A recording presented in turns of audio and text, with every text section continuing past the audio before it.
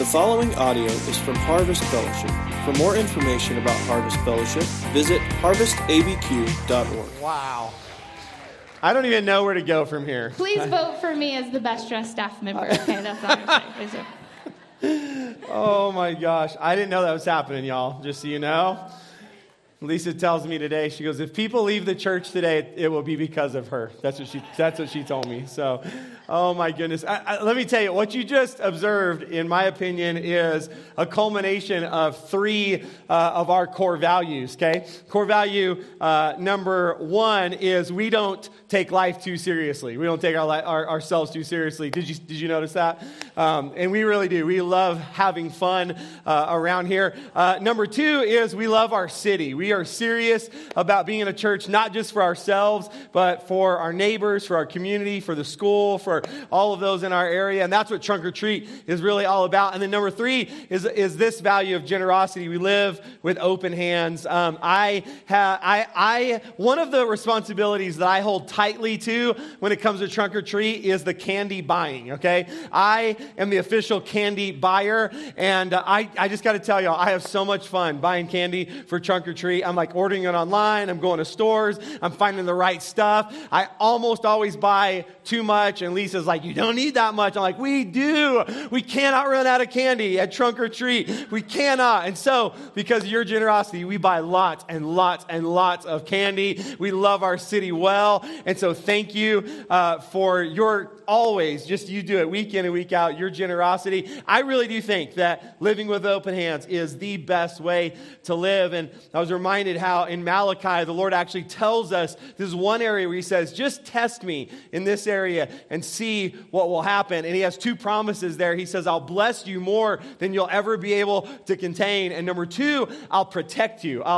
He says, I'll prevent the pests from devouring, right? So there's some blessing that comes from living with open hands. And I just think it's the best way to live. Yesterday, I had a board meeting, and some of the board they actually said to me, they said, Pastor, we talk about generosity every week, and I know a lot of people give online, and you put a slide up, and we tell people how they can participate. But after COVID, we stopped passing a container to collect the offering, and we mounted some boxes. There's one in this hallway, one upstairs, one in the middle, and I guess a few people lately have not been able to find those boxes if you want to give physically. And so they're out there. You can ask any of our team. We'll help you. I would love to pray for you, as we always take a minute to just pray over this area of our lives, over generosity. Would it be all right if I prayed for you this morning? So Lord, I am so thankful that we get to do things like Trunk or Treat. We get to love our city, and we get to do that because family after family after family have chosen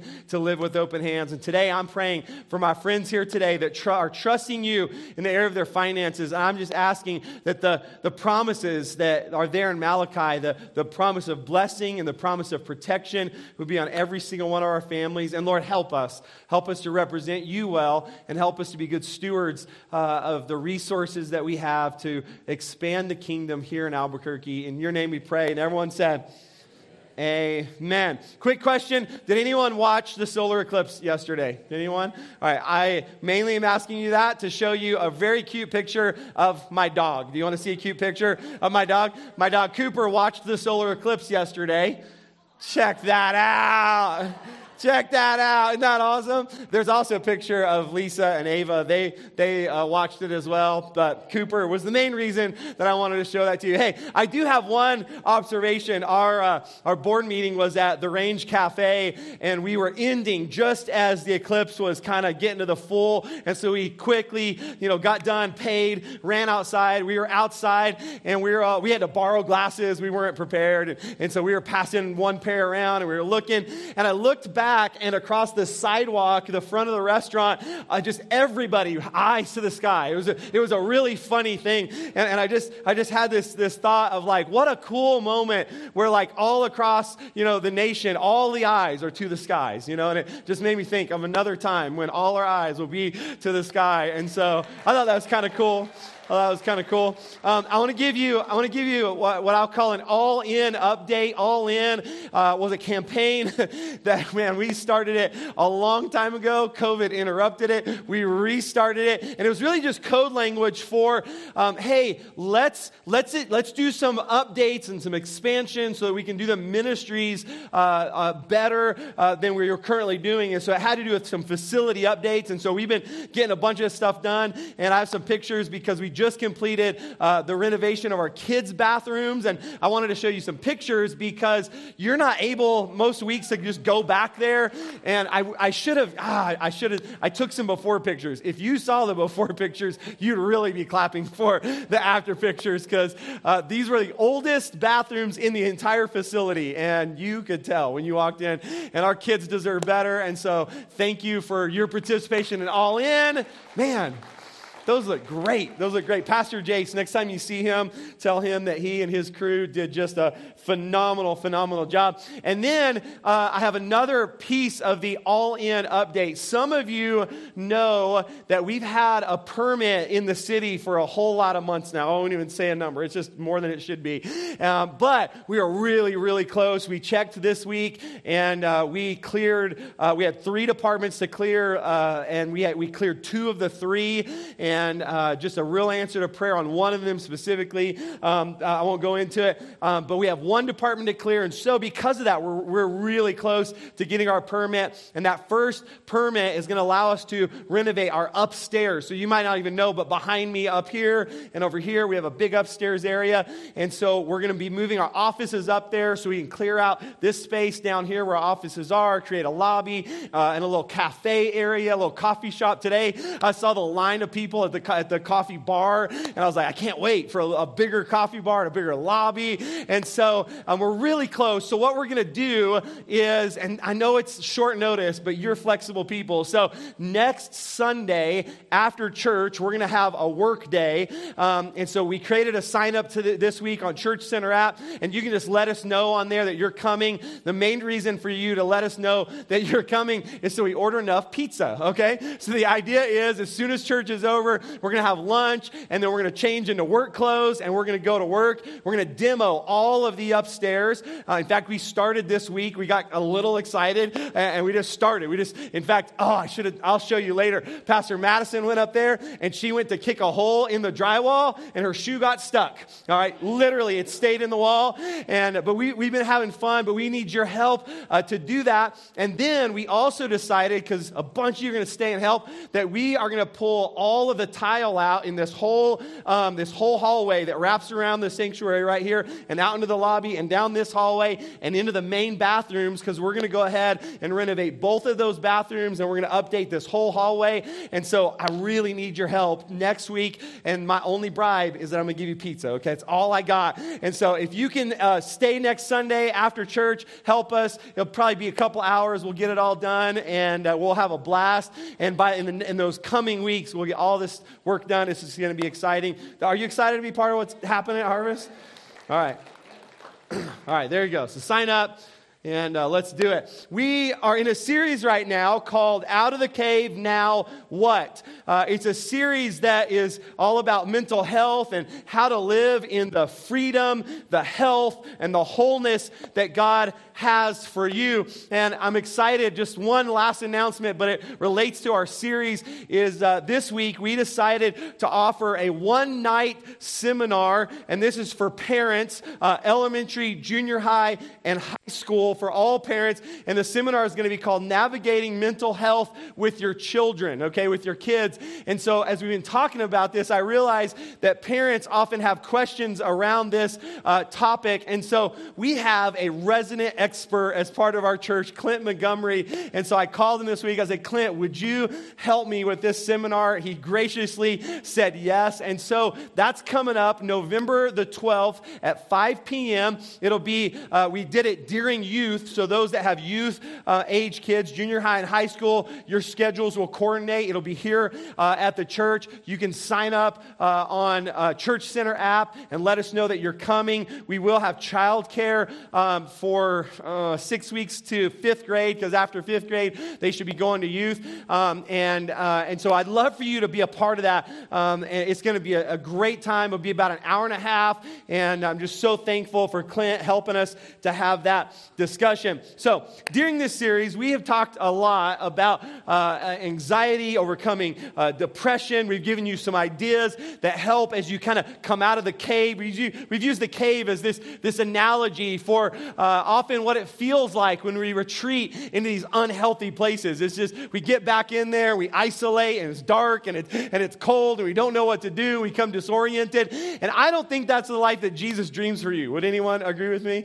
That is not the life that Jesus dreams for you. So we've given you some ideas of what do you do to get out of the cave and to stay out of the cave. We talked about developing new pathways. This is when we really got into the science of how God created our brains and how our brains are wired and how we actually have the ability to rewire our brains and create new neural pathways. Then we talked about a new perspective, and the new perspective was this, that your emotions are valid. Here's the new perspective, but they're not permanent, right? And we talked about how often your situation feels hopeless, but the new perspective is, but with God, all things are possible. There's always hope with God in the picture. And today, I want to talk to you about new habits, okay? New habits. Here's what I've noticed is that pretty much everyone has a part of their life that they hope would be different, right? That you hope would change. And while hope is powerful, and I think it's necessary, and you definitely need it, hope alone will not change your life. You need some hope. You got to have some hope that there is a future that's different than the one that you're currently experiencing. And hope will really drive you to pursue that change. But I'll tell you what I believe will really affect change in your life is habits. I believe that when you change your habits, you change your life. I really believe this. And here's the thing about habits is sometimes we develop habits simply by not paying attention, right? They just become the way we do things, not because we were purposeful about doing it that way, but because we were actually not purposeful. And all of a sudden, we started doing something the same way, and it becomes a habit. And that's the power of habits. You've probably heard this before. You've probably heard this saying that what got you here won't get you there. Have you ever heard that? What's got you here won't get you there. And that's the idea of habits, is that if something is going to change, you're going to have to change the way that you're living. You have to change your habits. There's an author, James Clear. He wrote a book called Atomic Habits. He wrote this. He said, your life today is essentially the sum of your habits. Now, before I tell you the rest of this, some of you right now are going to really like this, and others of you are going to get really depressed in just a minute when you realize that the life that you're living is the sum of your habits. He continues. He says, how in shape or out of shape are you? Don't answer that, but here's what he says. He says, it's a result of your habits. How happy or unhappy are you? It's a result of your habits. How successful or unsuccessful are you? It's a result of your habits, because what you and I repeatedly do ultimately forms the person you are, the things you believe, and the personality that you portray. So I'm here today to encourage you that maybe you find yourself tired of where you are, right? Where you are, what got you here won't get you there, and maybe you're tired. Like this is not where I intended my life to be. This is not what I pictured. This is not what I've wanted, and maybe that's where you are today. And I'm here to encourage you to do something different, to go from where you are to where God is calling you. And I really believe that. I believe that literally every day of our lives that the Lord is calling us to better places, to higher places, to deeper places, that the Lord is calling you. And this week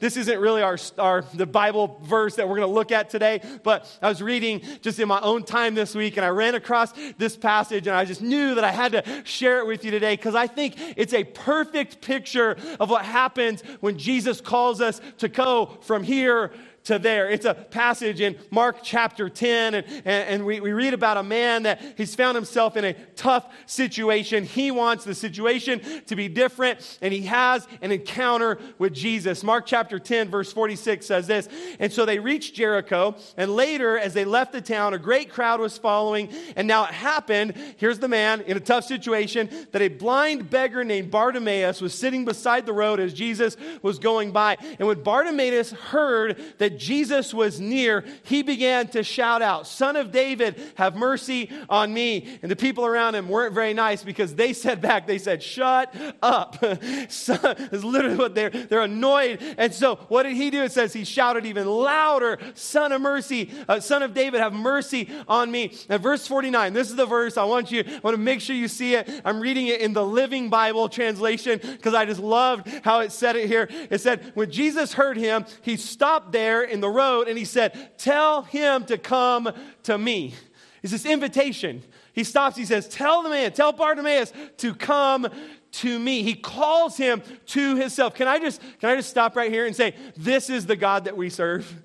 Isn't this good news? Like, this is the God that we serve, that God notices you. This is what Pastor Tim talked about last week, right? He sees you in your cave, in your mistake, in your sin. He sees you there, and he calls to you. He doesn't just pass by you. He doesn't ignore it. He sees you, and he says, "Hey, come to me." This is the God that we serve. And so now the people who are saying to Bartimaeus, "Shut up, don't do that." Now Jesus, because he calls to him, they look at him and they say this. They say, "You lucky fellow," they said. "Come on, he's calling you." Isn't that cool? That's why I read that version, because I was like, I love how it said. Can I say that to you today? You lucky fellow or gal. How about that? You lucky gal. He is calling to you today. I believe that. I believe that today you might have thought it was a normal day, and you got up and you picked out some clothes and you took a shower and you brushed your teeth and you ate a breakfast burrito or whatever. You made your coffee, right? And you just thought you were coming to church. Can I just tell you, you didn't just go to church today, but that Jesus is calling you today. He's calling you. He's calling you to a new place. He's calling you. He's saying, "Son, daughter, come out of the cave that you've been in. I don't want you to live there. I have something so much more in store for you." And I love what Bartimaeus did, because verse 50 says Bartimaeus yanked off his old coat and he flung it aside and he jumped up and he came to Jesus. And I'll just tell you that today, as we talk about these stories that we're going to talk about, we read and we allow the Holy Spirit to help us to understand God's word. Some of you, your response today needs to be exactly like Bartimaeus, is that you're going to need to throw off some old things.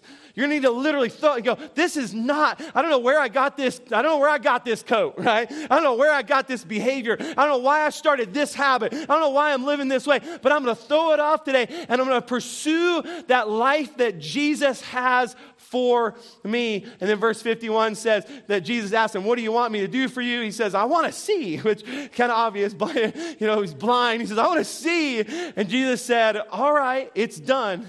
Your faith has healed you." And instantly the blind man could see, and he followed Jesus down the road. So let me just ask you this. Does anyone that's here today or watching online want that type of an encounter with Jesus today? Anyone? Isn't that awesome? That wasn't even our story. That was like free. That was just a little preview. So we do something every week where, right as we're starting to look into God's word, we just pause and we pray. And I just want to encourage you, because I know for those of you that come every week, we do this every week, and I just don't want it to become old or common, or that's just what we do, right? But like this is so purposeful, because we believe that God's word is living and it's active, and every time that we open it, that He has a word, and while He has a word for us collectively, He has a word for you personally today. I don't know exactly where you are. I don't know exactly what's going on. I don't know what habit, as we talk about new habits, that he's going to talk to you about today. But I'll just promise you, today will be a very different experience if you'll pause with me right now and you'll open your heart and you'll say, God, I'm listening. I'm ready. I want to hear what you have for me today. Would you pray that prayer with me today? It's quick. It takes like 20 seconds. All right, let's pray. Jesus, we are so thankful for your presence today here in this place. And Lord, we're so thankful for your word. We just pause to say, Lord, we want to hear from you today. Will you talk to us today? Help us today. Shape us today. Make us better today. Bring us out of the cave today. Lord, talk to us individually all across this room. In Jesus' name, and everyone said, amen. As we talk about new habits today, I want to go to a story that's found in the book of Daniel, chapter 6. I'll give you some quick context before we get into it. It starts in 587 BC. A guy by the name of Nebuchadnezzar, that's a mouthful, so I'm going to call him Neb. Neb is the king, okay? And Neb has come to Jerusalem with an army. He's attacked Jerusalem. He burned their temple down. He took the people captive, and he did everything in his power to humiliate the people of God. And there's a young man by the name of Daniel who is taken captive along with his buddies who are the best and the brightest of Jerusalem, okay? And Neb recognized that they were really wise and they were talented, and so rather than killing them, he took them captive and he put some of his men with them to indoctrinate them into their ways in hopes that one day they would actually become leaders for him, for Neb. And so Daniel is one of those guys, and one night Neb has this really strange dream. Real quick, does anyone ever have strange dreams? Anyone? Strange dreams. Ava came to us yesterday. She said, Mom, Dad, I had a dream that we were moving. Please tell me we're not moving. I said, we're not moving. You don't have to worry. She's like, okay, we're not moving. Okay, I don't know if you have strange dreams. Neb had a very strange dream. So what he did is he went to the smartest people that he knew. He went to his advisors, his counsel. He shared the dream with them. And he said, what does this dream mean? And all of them looked back at Neb. They said, we have no idea. We don't know what this dream means. So he goes looking and he finds Daniel. And Daniel, because of a gift that God enabled him, God gave him the ability to interpret Neb's dream. Daniel is the mouthpiece of God. He shares with Neb the meaning of this dream. And it's such a powerful experience for Neb that he gives an offering, right? And then he declares, he says, Daniel, your God is the one true God. Can I just say that was a big deal? Like that moment was a big deal. Would you agree with me? That Neb's like, okay, I'm changing the way that I think because of this experience, which, by the way, that's what happens when men and women activate the gifts of God inside of them and allow the Holy Spirit to use you. When you step out in that moment, this is how the world responds, is they see the supernatural power and they go, oh, wow, that is the one true God. I'm changing my life, right? That's what happens. And so this is a really big deal, okay? I mean, imagine in our nation, right? If President Biden had a dream and he couldn't understand it and God used someone, right, to interpret that, and he said, oh my goodness, my eyes have been opened, right? Imagine in New Mexico, our governor has a dream and she can't interpret it, and she calls Pastor Jason. I don't know why she called me, but she calls me, and she wouldn't call me pastor, but she's like, Jason, I don't know my dream, and the Lord downloaded to me. And I shared that, and it shifted her heart. I'm just trying to help you. This is a big, big deal. And part of what I'm hoping to show you today is that God often does really big things through our really small things.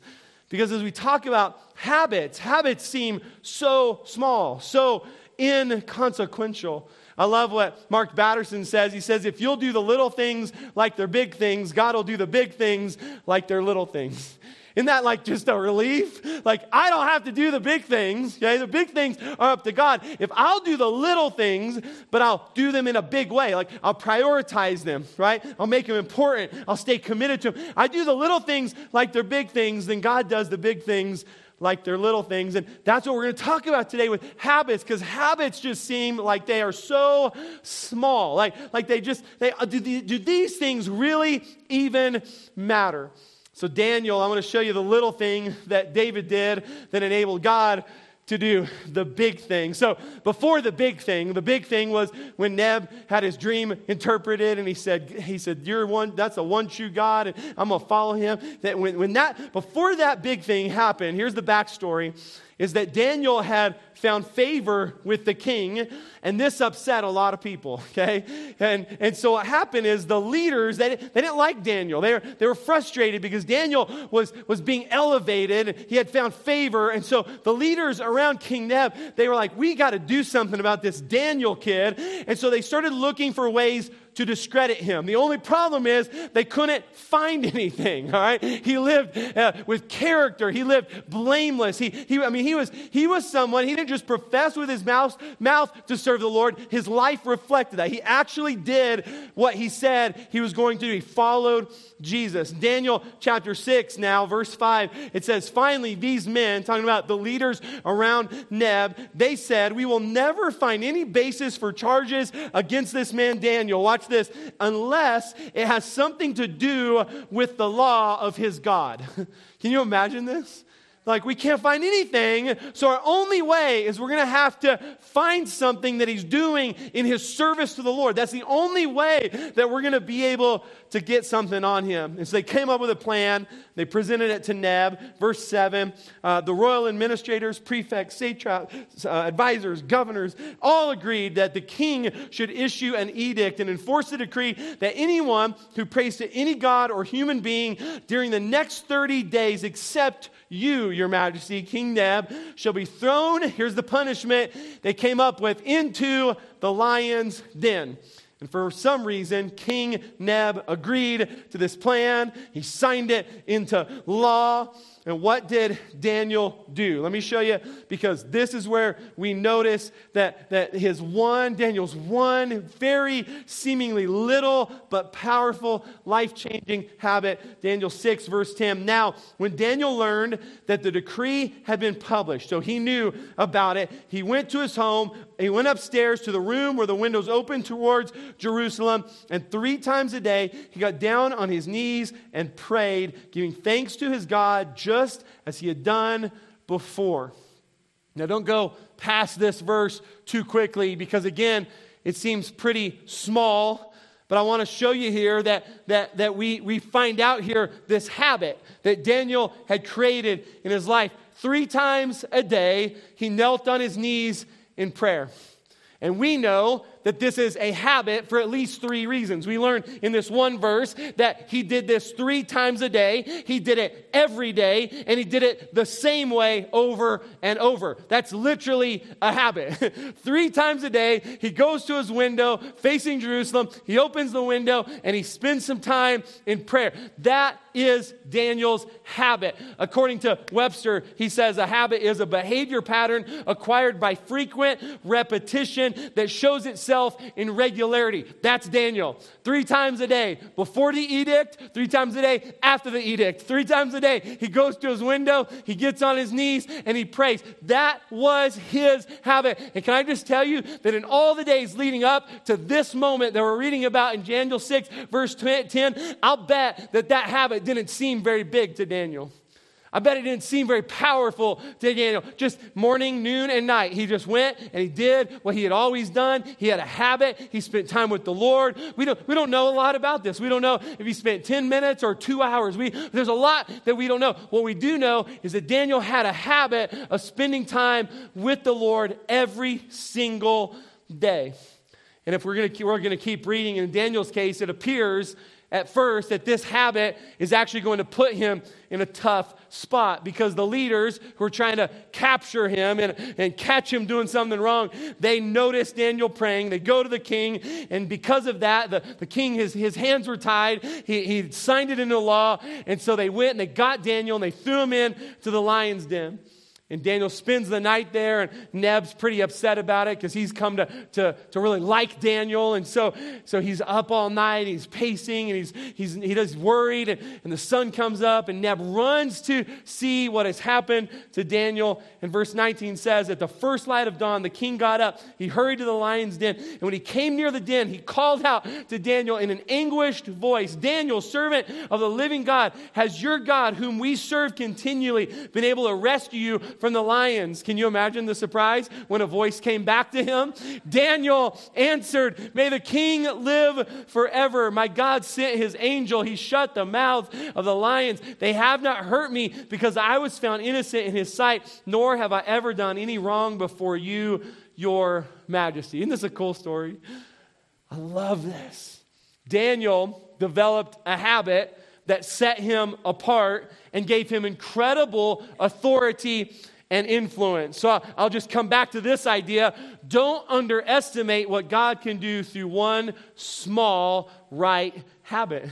Don't underestimate that when you put the right habits in place, when you're doing the small things in a big way, that God can do the big things as if they are small. As you are coming out of the cave, and I hope you are. I hope you're coming out of the cave. That is not where God wants you to live your life. As you're coming out of the cave, I want to encourage you today that the way out, and especially the way to stay out, is to develop some new habits. So today, I'm hoping that the Lord would show you just one habit that would set you free and would keep you free. Now, I know for me, when I start thinking about habits, I start quickly realizing that there's a lot of things that I could be doing differently. Does anyone else kind of see that? It's like, it's not just one. It's like, I could do this, and I could do that, and I could do this, and I could do that. And suddenly, it feels a little bit overwhelming to think about. So here, don't get overwhelmed today.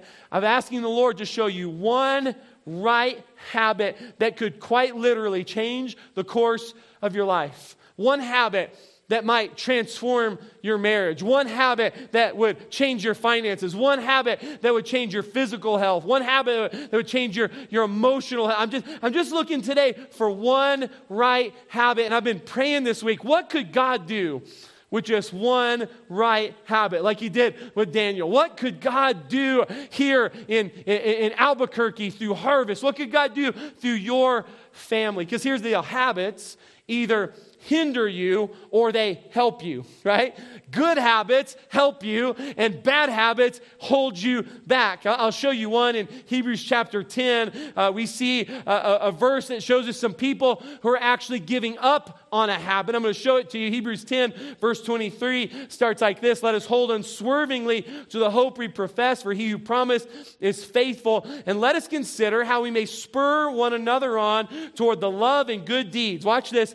Not giving up meeting together. In other words, not stopping going to church, going to life group, to participating in your faith in a group, not giving up meeting together. Watch this, as some are in the habit of doing, but encouraging one another, and all the more as you see the day approaching. The writer of Hebrews in this verse knows the power of habit, and he's encouraging the church to create a habit of going to church, to going to life group, to doing life together. And not only that, but he calls out the ones who started watching online during COVID and stopped going to church. I'm glad like 10 of you laughed. That was good. He's saying, he's encouraging. He's saying you need the right habit in your life. He's saying this is a good habit, this meeting together, this doing life together, pursuing Jesus. He said, don't give up that habit. And he literally points at people who have stopped, who have given up on this habit. And so my question to you today is just this: what one habit could change your life? Now, I want to talk for just a minute about how we create a habit, because I think it's helpful. And through this series, we've tried really hard to balance the biblical perspectives with also the science that we have come to learn about how we are made. Because I think it's important for us to understand what's happening in our brain. And I've tried to give you some book recommendations because there's just way too much than we could cover in these few messages. So I'm going to give you 3 book recommendations. I know some of you have enjoyed enjoyed writing these down and checking these out. There's a book called The Power to Change by Pastor Craig Groeschel. There's a book that Mercy, our oldest daughter, and I literally just finished this. It's written, this book is written 30 days at a time. It takes about 10 minutes. And so Mercy was home this summer. I gave her a copy, and I said, Mercy, if you'll read this book and highlight, take notes, and when you're done, let me know. I'll take you to lunch. We'll talk about it, and then I'm going to pay you $20 to read this book. And I'm bribing my kids, all right, to try to help them to grow and to get better. So she was home for fall break. She said, Dad, I'm ready to go to lunch. I said, what do you mean? She said, I finished the book. I said, okay, let's go. So we went to Grassburger. We shared a meal. She flipping through it, telling me things she's learned, and I paid her $20, and I was happy to do that. So that book is by Mark Batterson. It's called Do It for a Day. It's a really powerful book. And then I mentioned this one, but Atomic Habits by James Clear is another. In fact, that was my favorite read of last year, was Atomic Habits. And James Clear and many other experts have helped us to understand how our brains form habits. And most of them will break the habit cycle, or sometimes they call it the habit loop, into 4 steps. I'm just going to teach it to you real quickly. These are the 4 steps: cue, craving, response, and reward. Okay, cue, craving, response, and reward. This is how science and experts have helped us to understand how our brains work. And I'll just walk you through it. First off, there's a cue. The cue triggers our brains that begins the behavior. It's the tiniest bit of information, the cue, that helps us to predict that a reward is coming. In fact, we're so wanting the reward that all of us, our brains, are constantly scanning our environments in search of a hint of a reward. And that cue is the first sign that a reward is coming. And what that cue does is it leads to the second part, which is a craving. That's the second part of the habit loop. And the craving, listen, that's the motivational force behind a habit. That craving, you got to have something that's motivating you, that gets you up off the couch, that gets you out of bed, that gets you moving. And that's where the craving really kicks in. And by the way, you don't crave the habit itself. You actually crave the change that it provides. In fact, I believe every craving is actually linked to a desire for change. And then that response, the craving leads to a response, and this is when we actually create the habit. Your habit can be a thought, right? So maybe you think the same way in situations that are similar, and that becomes a habit, right? You get a habit of thinking a certain way, or it can become a behavior. So you actually respond with the behavior. So you have the cue and the craving, and now you respond, and then finally that response now delivers the reward. And that's kind of the end goal that we're going after in a habit. The cue is about noticing the reward. The craving is about wanting the reward. The response is about getting the reward. And this is what's called that habit loop, right? The cue triggers the craving, which motivates a response, which provides a reward, which satisfies the craving. And ultimately, all of that then is associated back with the cue. And so it just becomes this big cycle. I mean, this big circle that we just keep going around and around and around. And so every single one of us, we have hundreds and hundreds of these in our lives, these habit cycles. And some of them are little ones, some are big ones, some of them are healthy, some are unhealthy. And often we don't even realize that it's happening. We've done it for so long that it just have a cue and the craving and the response and the reward, and we're just living life and we're just doing this. I'll give you a couple of examples, okay? Here's the first one. You'll probably relate. So the cue is that you wake up, okay? So you wake up, your alarm goes off, you're laying in bed, and your craving is that you want to be alert.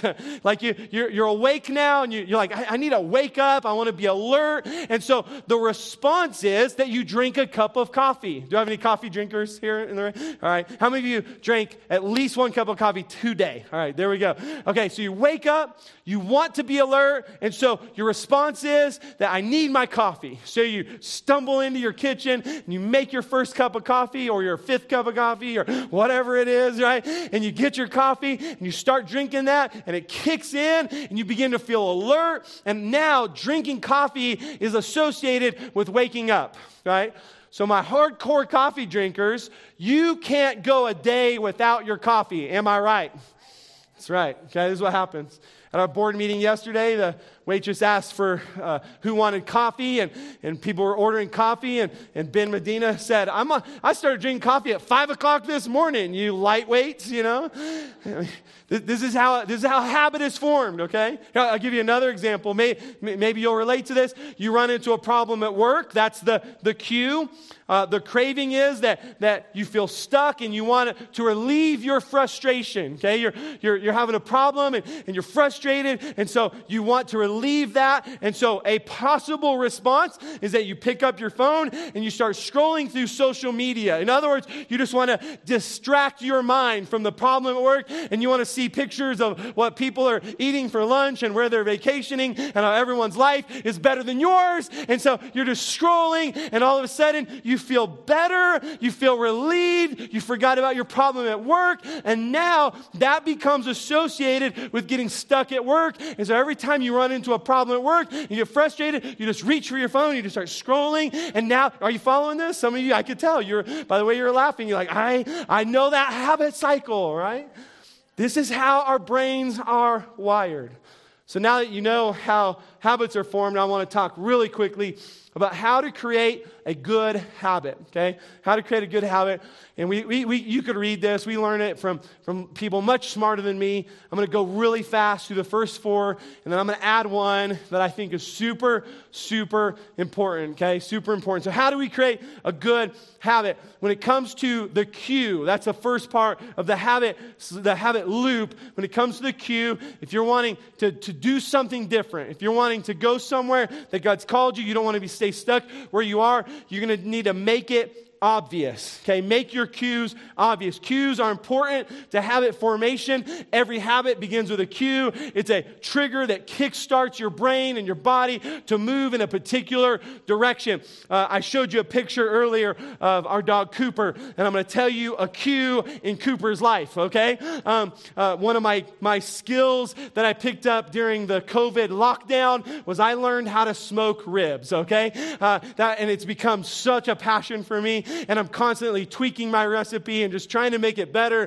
And Lisa's like, why are you changing it? It's already good. I'm like, because I want the best ribs that have ever been on the planet of Earth, okay? So I'm working on it. And what I've noticed is that when I started smoking ribs, that I would always share a rib bone with Cooper, okay? And so now, as soon as he sees me getting the rib supplies out, I don't know if he smells something. I don't know if he sees the spice rack. I don't know what it is. But I'm talking the moment that I began gathering the things in the kitchen for ribs. I could be making cream corn. Cooper does not come, okay? I could be making potato salad. Cooper does not come. I could definitely be making a salad. He runs out the door. He's like, no, I have trained him well. But as soon as I start getting rib stuff, Cooper is by my side. Am I right, girls? I mean, he is ready. And I have to say to him, Coop, I'm sorry, buddy. These take like 6 hours, okay? It's going to take a while. And for 6 hours, he follows me. He will not leave me. And when I finally pull them off, and I've got a little space on the kitchen counter where I carve them and I put them and I get them ready, and he is just sitting there, and he puts his ears back, like he's the perfect dog. He's never done anything wrong, and he's just looking at me, and he will not pull his eyes off. Lisa could come by and try to, hey, Coop, come over here. No way. He is focused. His cue is that I got stuff out for ribs, and he knows his reward is, if he stays by my side, he is getting a rib bone. Are you following me? Cues. You got to make it obvious, right? Because if you want to change what you're doing, you start by changing the cue. I'll give you an example. For so many, your desire might be to spend more time in God's Word, okay? And so the cue might be, instead of putting your Bible in a drawer where you can't see it. You set it out in a place that's obvious. So maybe you put it on your nightstand so it's the first thing you see and the last thing you see. And it's a cue, right? It's a cue. It's like, my desire is to spend time in God's Word. So I put it there because it's obvious, because that's the thing that I want to do. So instead of hiding it where you just get to it, when you get to it, you make it obvious. You put it out there. Maybe you're going to focus coming out of this on something in your marriage or in your family. So your cue could be something as simple as uploading the right picture on your wallpaper, on your phone, or on your computer screen. I mean, I almost always have a picture of Lisa and I on my wallpaper, because every time I open my phone, one, I like looking at her, but number two, it reminds me of what is the most important in my life. I don't put fish pictures on my wallpaper, right? I'll show those to you, but they're not going to be here, I just promise you. It's a cue for me to remind me of what's, so all I'm trying to help you with is that first step is something to make it obvious. Our middle daughter, I'll just give you one more example. Ava, she is a cue master. She doesn't know this, but I discovered this as I studied habit formation. She's a cue master. Ava, at any given time, will have like 47 alarms set on her phone. It drives us crazy, just so y'all know, okay? She has an alarm for everything. I'm talking everything. Like, don't forget the balloons for school, and call Pastor Madison and tell mom about, so all morning long, her phone, bing, bing, bing, bing. And we're all like, Ava, stop. What she's doing, though, is, don't tell her I said this. She's in kids today. It's really smart. She's setting some cues to remind her to do the things that she wants to do, that are important to her, that are creating good habits. You following me? Make it obvious. Create a cue, make it obvious. When it comes to the craving, make it attractive. Make it attractive. The more attractive something seems to us, the more likely we are to want to repeat that behavior regularly. So if you want to make a new habit, you want to make it seem attractive. Because if it's attractive to you, you're more likely to keep doing it. Now, again, the craving isn't actually about the habit itself, but about the change that it produces, okay? So one of the ways I could illustrate this is that for most people, working out does not feel good. Could I get an amen? I thought you would. The actual working out doesn't feel good, but the change that we're after, the way we feel after, the weight we lose after, the strength we gain after, the way, are you following me? The things we can do after, the way we can do the sport or the thing, all of that, that's what we're after. But in the moment, the actual habit doesn't actually feel good. Right? Eating healthy doesn't necessarily taste good in the moment. I've always wished that the Lord would have made vegetables taste like donuts, right? I would not have a problem eating my veggies if they tasted like can you imagine just like a veggie tray and all it was donuts and brownies and cookies and ice cream, and it was all healthy for you. How good would that be, right? But it's the change that we're after. It's the health that we're after. And so you got to figure out a way as you're dealing with those cravings to make it attractive. You have to find a way to make it attractive. So when you see the cue, you will take the next step. And I'll just give you kind of a hack here, a secret. Okay, the secret I believe in this part of making the craving attractive is to join a culture where your desired behavior is the normal behavior.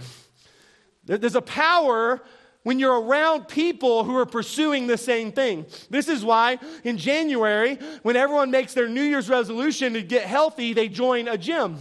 Because they know if they can get to the gym, they'll be around people who are all trying to do the same thing, and they'll feed off of that, and hopefully you have an accountability person that's going to meet you there, and so you know about that. And this, in my opinion, friends, is one of the number one reasons to be part of a local church.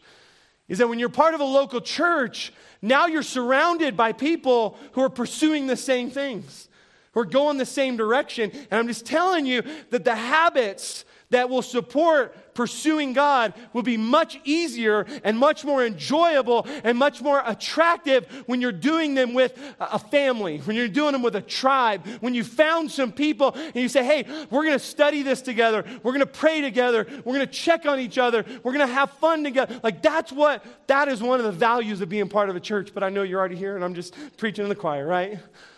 Number 3, when it comes to response, make it easy. Make it easy.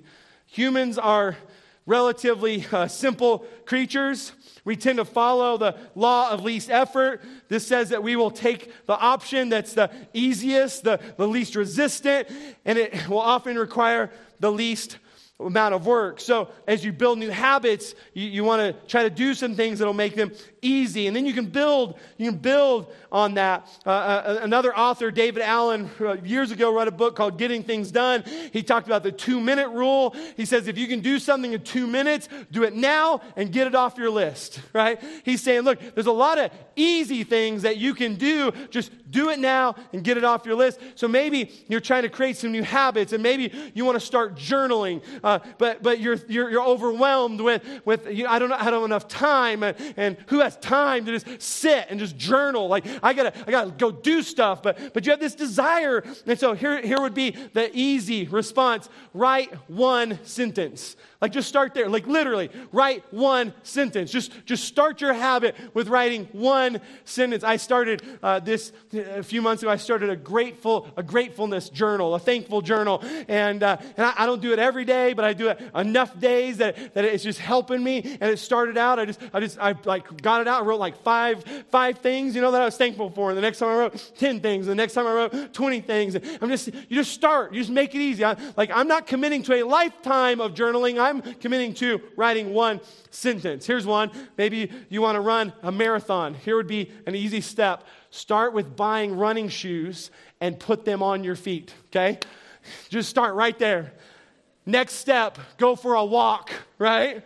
Next step, run a half a mile, right? I mean, you see what I'm saying? Just create some easy steps and you start this habit loop and you build on that. You want to save for retirement? Start saving $20 a month, right? Skip 2 trips to Starbucks and put that in retirement. Just start with some easy steps and build on that. Experts will teach something called habit stacking, which is just simply, you can fill in these blanks. I will do blank after I blank. And so you start stacking habits together. So like my dentist years ago told me that I needed to floss more. Has any dentist ever told you that? They probably tell all of us that, right? And my dentist was like, you need to floss more. And I hate flossing. And so I went and I bought some floss sticks because I knew I would do better with sticks than with regular floss. And I know my dentist is going to tell me that's not as good, but listen, baby steps. So I bought some floss sticks, and I put them in my drawer where when I get my toothpaste, it's right there, and it's my reminder. And so I just created this habit that when I brush my teeth at night, I floss as well. Like that was I just made that in my head, like that's what I'm going to do. And so I've been flossing more. Here's what I'm telling you. You just make it easy. You just make it easy. Now my dentist is happy, and there we go. Here's my suggestion. If you want it. Here's a habit you could put into your life. We will go to lunch with friends after we go to church on Sunday. That would be a good habit, right? Actually, it's 2 good habits. You're going to church and you're choosing not to do life alone. You're like, I'm gonna go to lunch with friends. I'm after. Listen, don't skip church and then try to go to lunch, okay? That's like going to Balloon Fiesta on Sunday and they get grounded. That's what happens, okay? I've maintained for years that's what happens. I'll go to church, then I'm going to go to lunch with my friends. Number 4, make it rewarding. Make the reward rewarding. This seems like a no-brainer, but make sure the reward at the end of the habit cycle is exciting to you. Make sure it's satisfying. This is what makes it a habit and not just a one-off experience. If a behavior feels satisfying, we're more likely to repeat that action. So one thing I'll add is that I think this step often requires us to stop and to realize how far we've come. The secret I would share with you in this is, especially when it comes not so much with flossing or eating right, but the spiritual habits that you're forming. I would suggest to you that one of the secrets is to rehearse the blessings of God in your life.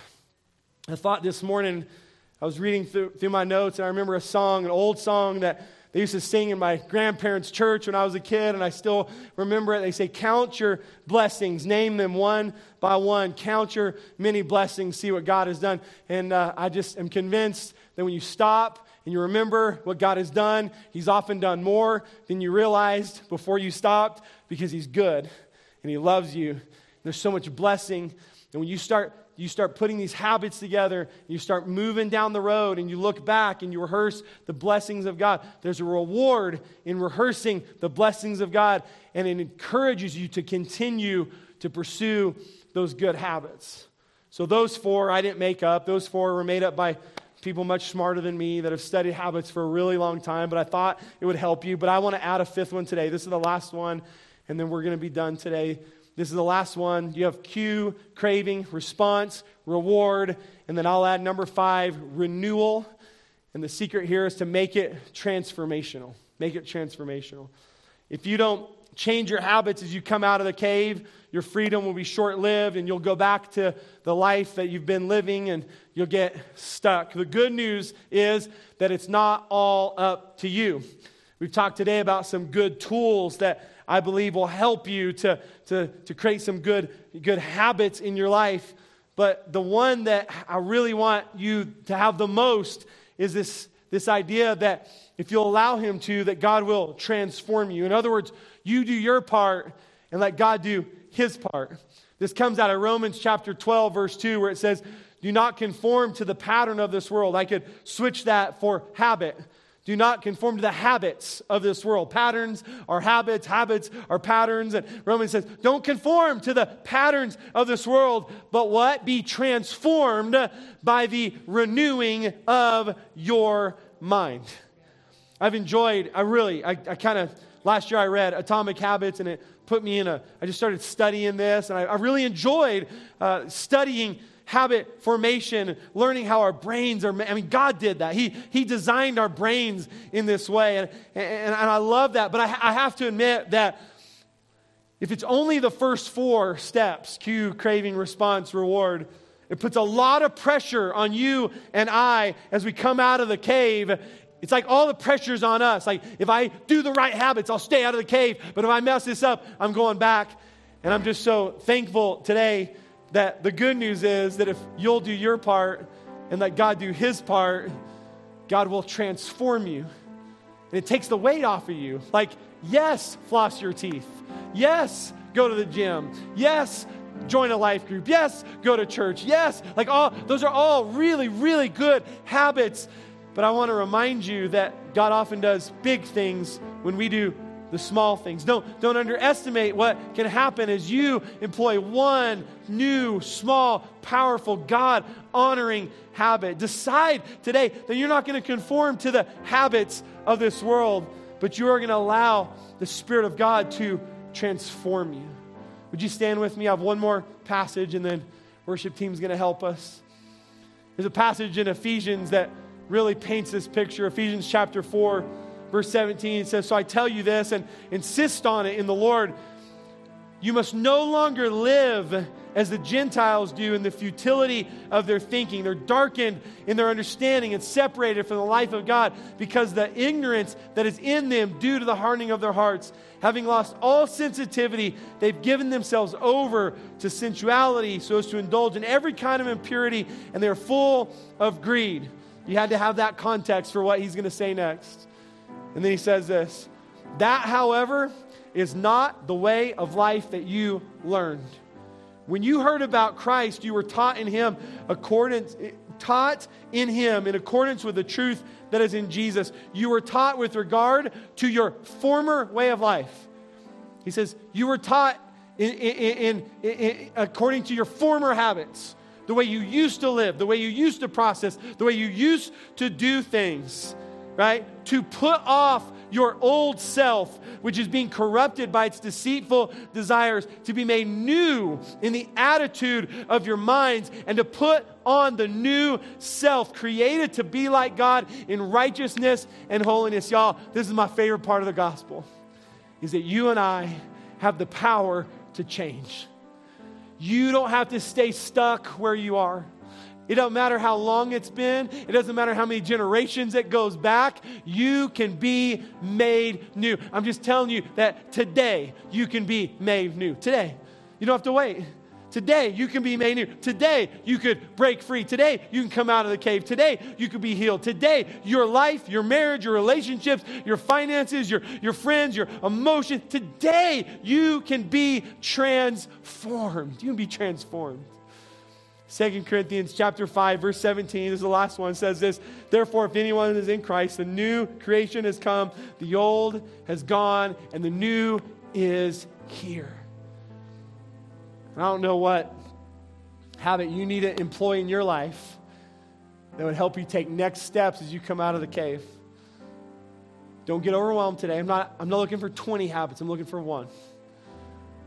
Would you, as the worship team comes and leads us in one final song, would you ask the Holy Spirit to show you one habit that could be transformational? And what happens is you start doing your part, and God adds the supernatural part to it. In a week or 2 weeks or a month or 6 months, you look back, and I'm just telling you, your life will be completely different. The old has gone, the new has come. Would you do that during this last song? Worship team, come. Let's see what the Holy Spirit points out in our lives today. Let's worship for just a minute.